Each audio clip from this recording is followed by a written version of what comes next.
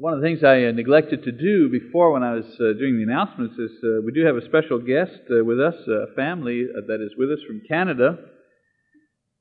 And friends of ours, brothers of ours in the Lord, Roger Samir sitting over here. Raise your hands so people know the right. Maybe you should stand so people know who you are. I want everybody to know you. Go ahead and stand. Diane doesn't like that, but I'm going to get her to do it anyway. This is Roger and Diane Samir. And well, I could do a whole lesson on the things we've been through, but he's the preacher for the Église du Christ à Verdun, which is the Lord's Church in Montreal, Quebec. And we've gone full cycle in 13, 14 years together. He and his wife were watching TV one night, and they 14 years ago, and they turned the channel, and there on TV was this much slimmer, hairier-looking preacher. And a program was called Bible Talk, and it was teaching the Bible and roundtable discussion about the Bible. And he sat there and he watched that, and he turned to his wife and he said, "That's exactly what we're looking for. A church that preaches the Bible and just follows the Scriptures. Let's go check it out." And they came to check it out, and they were baptized into Christ. And he was such a tremendous, enthusiastic young Christian. He began to bring his cousins and his brother-in-law and the family, and we must have baptized 20 people that year just from Roger and Diane's work. And then he started teaching the class and leading singing and doing it all. And pretty soon, he was taking over the work. And God opened a door of opportunity for Lise and I to go work in another area. And Roger took over the work of that particular young congregation that we had established. And he's been with it since. They have a building now paid for in the heart of Montreal, right next to a subway line. And he is supported by the Edmond Church of Christ. That's why he's in town. But the interesting thing is this week he's here at Choctaw, and guess what he's doing? He is producing in our little studio over here French language videotapes that will be sent to Haiti to train preachers in that country and in other French countries, in Africa and in Europe. So the cycle has gone full circle. He began by watching me on TV, and that brought him to the Lord. Now he's creating television material that will bring others to the Lord. And we praise God for that wonderful work that He's given him. And if you appreciate Roger and Diane, please do say amen. Another wonderful thing that's taken place, if you haven't bought it already, the Midwest City Sun. The Midwest City Sun, right? That's the newspaper, the Sunday Sun. It's got a lovely article about the Choctaw congregation with a picture. And if you didn't get that, that's the picture we took last week out in the front. They've got that picture, a nice article about the history of the church. And they also have an article about our brother Harold Weaver with his picture in there as well that we have put in there. So if you didn't get your copy of that, just as a souvenir for that wonderful homecoming Sunday, pick it up at your local newsstand today. That was the only commercial I'm going to do here. You know, they say that close... You hear this? I hear this all the time. You know, when I play once a year, I play horseshoes at the family picnic. You know, close only counts in horseshoes and hand grenades. Right? Close only counts in horseshoes and hand grenades. You know, there's nothing more painful than coming close to winning. Right? Coming close to a goal and then missing it. I mean, if you're not even close, who cares? You know, but I mean, if you just come within a whisker and you don't get it, that hurts. And I watch TV, athletes on television, after losing the world championship of something, you know, and they interview the losers, you know, and they put on a brave front, you know, say, well, it's only a game. They say it's only a game, and they compliment the other team or the other boxer. Well, you know, they were the best team, you know, and they put on a brave front. But you know what? On the inside, boy, their hearts are melting. And in private, they often weep at the bitter thought of having come within 1 point, 1 run, 1 second, 1 millisecond of greatness to be in the history books of sports. And they've just come this close because, you know, they don't put who came in second in the history books. You know, how many people remember who were the losing team 3 years ago in the World Series? Some of you baseball buffs maybe, but most people forget. The Bible has its share of heroes as well, and heroines, those who showed great courage and faith. But, according to my lesson this Sunday, it also provides us with examples of people who came close to greatness. I want to talk about that. Sure, I always talk about the heroes and want to pump you up, give you examples of people who made it, who succeeded, who were heroes.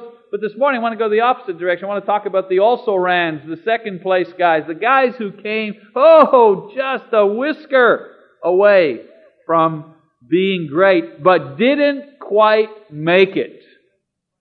So I want to share their stories with you this morning, and as is our custom, perhaps draw a few lessons from their story.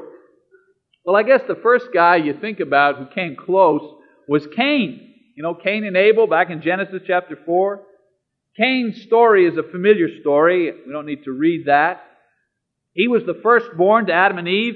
He chose to work the land like his father Adam.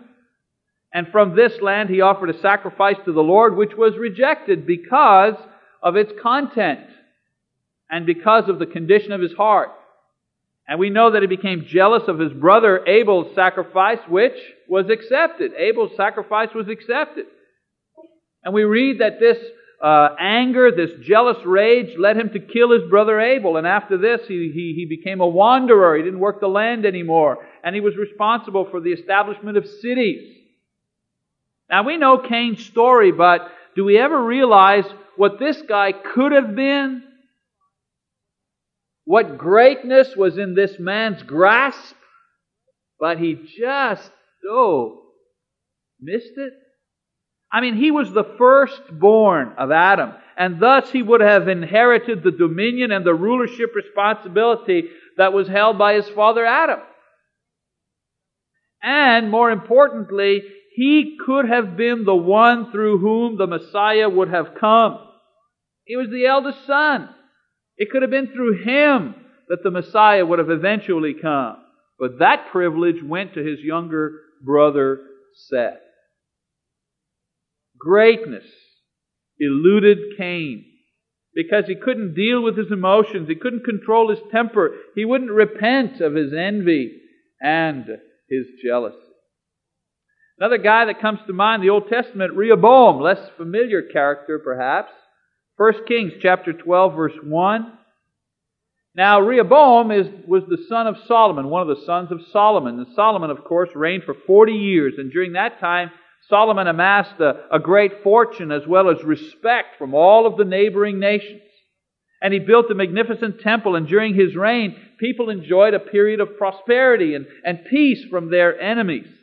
And at Solomon's death, his son Rehoboam ascended to the throne.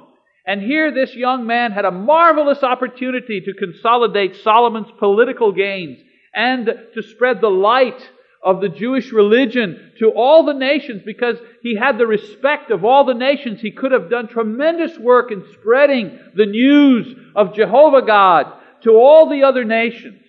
And he could have gained the love and the loyalty of his people for a lifetime by treating them fairly and honestly. Well, soon after his crowning, a delegation of the people came to him with a request for a well-deserved tax break. His father had put crushing taxes on the people, and so the people came to him and said, now there's a new time, a new reign, a new era in our nation. Please give us this tax break and we'll be loyal and faithful to you for a lifetime. Well, of course, his senior advisors told him, hey, this is a great opportunity to consolidate everything, to get the people behind you. Give them this chance. You don't need the money. We're rich. Everything is great. And then his younger advisors came to him, his buddies, the courtiers in the court, and they said, no, don't do that. Just treat these people with contempt. You're the king. You're the boss. Don't let people tell you. Don't let people lead you around by the nose. And so Rehoboam chose to go with the younger men and their advice. And he threatened the people in order to keep them in line. Well, we know the result of the story. This attitude caused a revolt among the people, which led to civil war, which ultimately divided the kingdom into two. And in the end, Rehoboam was left with about 15% of his territory and his wealth. And now he had a constant enemy to the north. And the division weakened the Jews in the face of other nations. Other nations now felt, wow, these guys are easy pickings. Before they were a united nation, they were strong, they were rich. Now they're cut in two. Now they're two nations. They're fighting against each other. Maybe this is our chance to get in there and do something. And ultimately, the northern kingdom and the southern kingdom fell into idolatry, and they were both destroyed. And in the very end, only the southern kingdom remained, and only a fraction of what it was at the separation.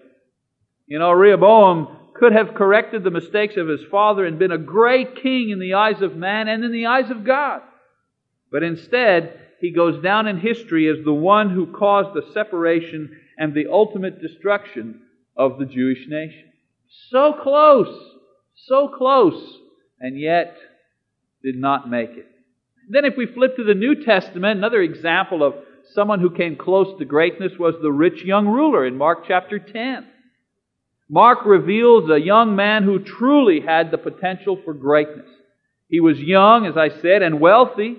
And being young and wealthy in a society that saw this as a blessing and a favor from God, when he walked down the street, people thought of him as a person who had been tremendously blessed by God.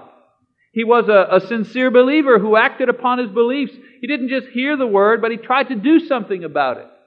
And most importantly, he found Jesus. And he came personally to the Lord to receive some teaching for a lack that he had in his life. Here was a guy who was on the ball. He is one who could have been great.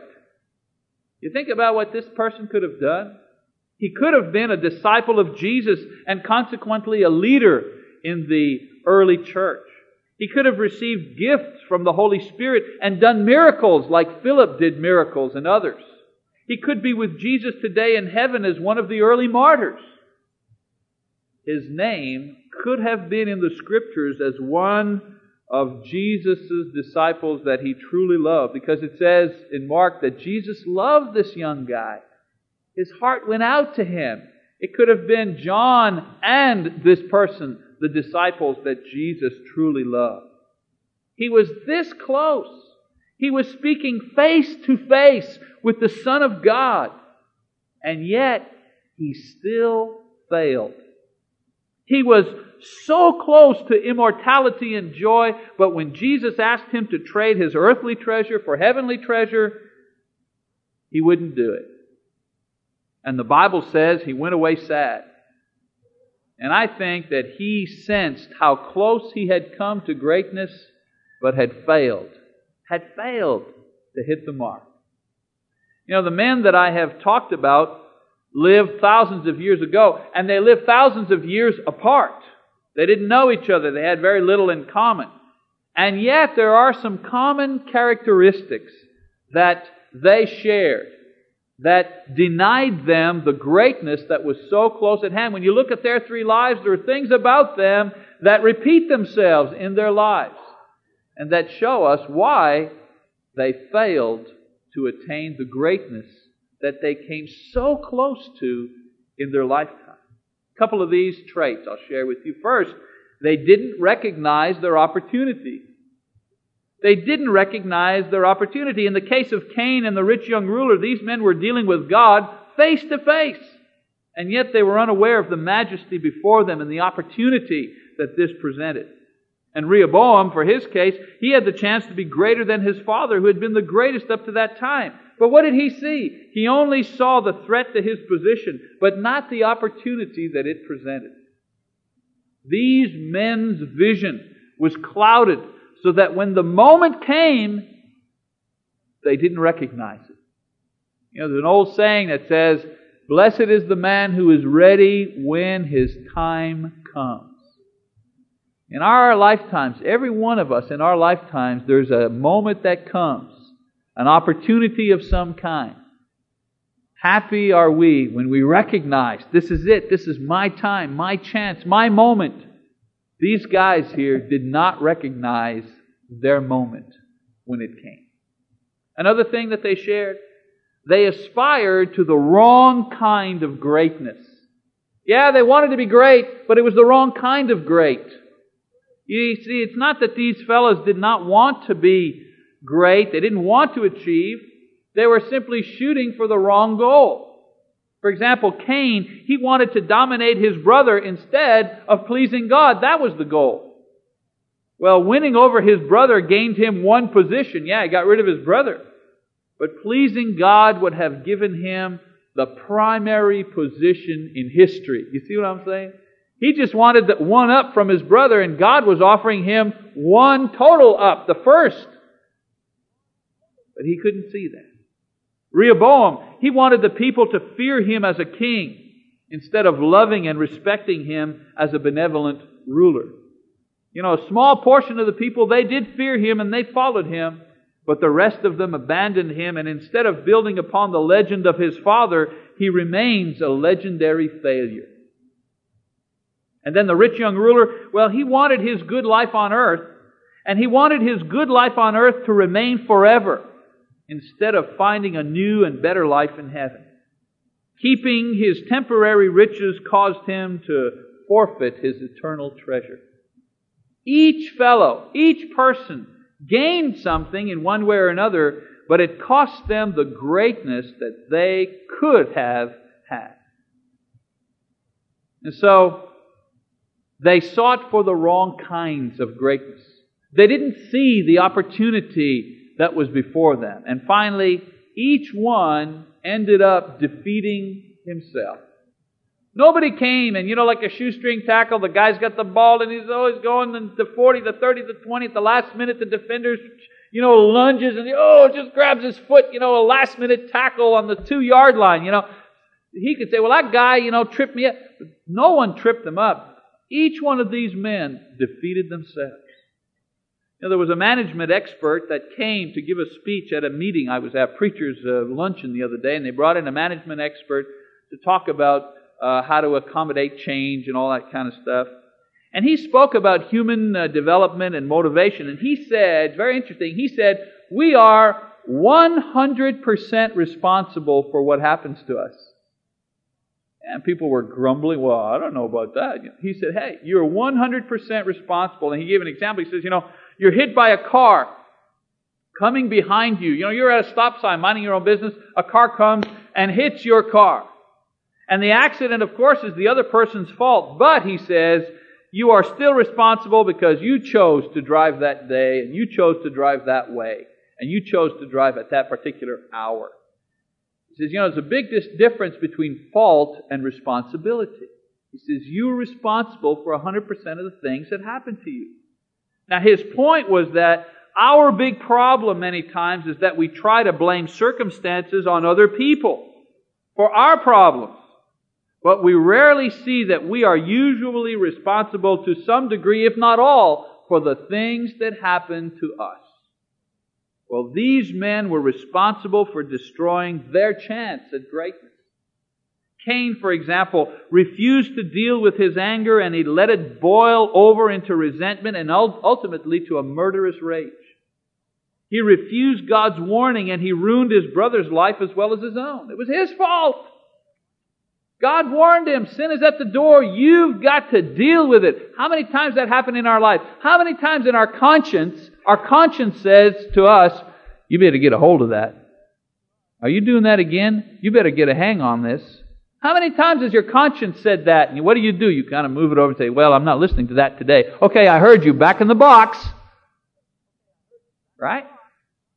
That was what happened to Cain. God said, boy, you're mad, aren't you? You're hot, aren't you? And he says, well, I'm hot. And God says, you better deal with that. And he said, yeah, tomorrow. And on the morrow, he went out into the field with his brother and killed him. Rehoboam chose to listen to the advice of those who told him what he wanted to hear instead of the advice of wisdom. How many times do we do that? We do what we want to do. We buy what we want to buy. We eat what we want to eat. We drink what we want to drink. We sleep with those we want to sleep with. And sometimes all against the prompting of our conscience. But we go ahead and do it anyways. We go ahead and do it anyways. Wisdom is always there saying, you ought not to do that. You ought to hold back. You ought to wait. Why don't you think about it for 24 hours? You ought to take this person's advice over here. Wisdom is always after us, giving us this advice. And what are we saying to wisdom? I'm going to do it my way. Rehoboam's own foolishness led him to destroy his own throne and divide the nation. And then, of course, the rich young ruler. He refused to give up the comfort of this world for the promise of the next. And his choice led him away from the company of Jesus, not only in this world, but led him away from the company of Jesus in the eternal world as well. Each one of these people came so close to true greatness. I'm not talking about the greatness of temporary applause, of fame and fortune on this earth, but the true greatness that goes on forever. But these men sabotaged their place in history by the choices that they made. Now, because of this, and others like them, I picked these three. You think these are the only three? What about Lot's wife, who almost escaped? And Esau, who sold his heritage for a meal? And Saul, who forfeited his crown? And Demas, who left the company of Paul? And others, we could go on and on. All of these came close to greatness that they did not achieve on earth and will never see in heaven. Do you realize that each one of us here is just a heartbeat away from greatness? When you get to be vice president, so you say, a heartbeat away from the presidency. If the president dies, hey, I'm president. Do you know each one of us here is a heartbeat away from being great? Again, I'm not talking about winning a gold medal at the Olympics or being president. These things are great, but they're just temporary. I'm talking about the greatness that exists in heaven. I'm talking about the greatest honor that exists in all creation and in all of history. Paul describes it in 2 Timothy chapter 2, verse 11 and 12. He says, "If we died with Jesus, we shall also live with Him. And if we endure, we shall also reign with Him." In this passage, Paul refers to a death. If we died with Jesus, he's talking about our death with Jesus Christ in the waters of baptism. In Romans 6:3 it says, if we die with Jesus in the waters of baptism, when we're buried in the waters of baptism, that's what he's talking about. If you've died with Christ, if you've confessed your faith, and if you have repented of your sins, if you've been baptized, that's dying with Jesus. He says, if you've done that, then you will reign with Him. And the position of honor he talks about is the right hand of God in heaven. And so essentially what he's saying is this: Christians who remain faithful until the end will reign with Christ at the right hand of God forever. Do you think about, can you get your mind around that idea? There is no higher honor, there is no greater privilege, there is no greatness that one can aspire to that is greater than this. What is greater than being at the right hand of God in heaven? Is there some other thing we can do? Is there some other greatness? Is there a higher place?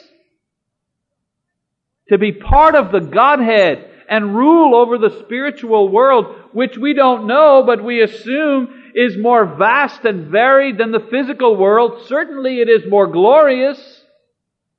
To see myriads and myriads of angels praising God in heaven, is this not more glorious than seeing the Grand Canyon or the Alps?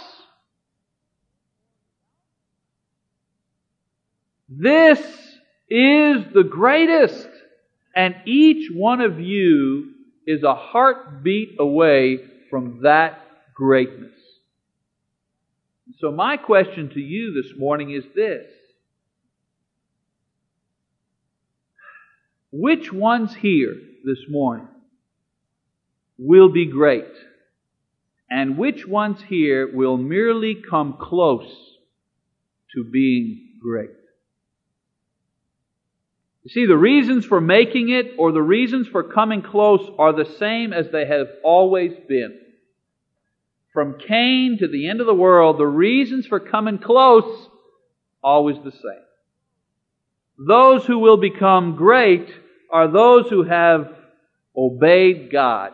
in this case, repented of their sins and confessed Christ and been baptized and have remained faithful to Him until that heartbeat moment. That's what I mean by the heartbeat. If you're wondering about the fragility of life, who would have thought a 10-year-old boy full of vim and vigor and vitality, playing football, running up and down, in the space of 24 hours would be in the hospital now, totally immobilized by a germ, a virus that none of us can actually see with our eyes, that we have to look in a microscope to see. Who would have thought that? Who would have imagined such a thing? That's what I mean by a heartbeat away. And those who will only come close will be those who put off obeying Christ in baptism until it's too late, or those who fall away before He comes. And we have many among us who are close this morning, but won't make it. Don't spend an eternity in regret because you were so close but did not close the gap in time. I implore you, I beg you, obey the gospel. I beg you, obey the gospel. Obey it. Don't just hear me say it, obey it.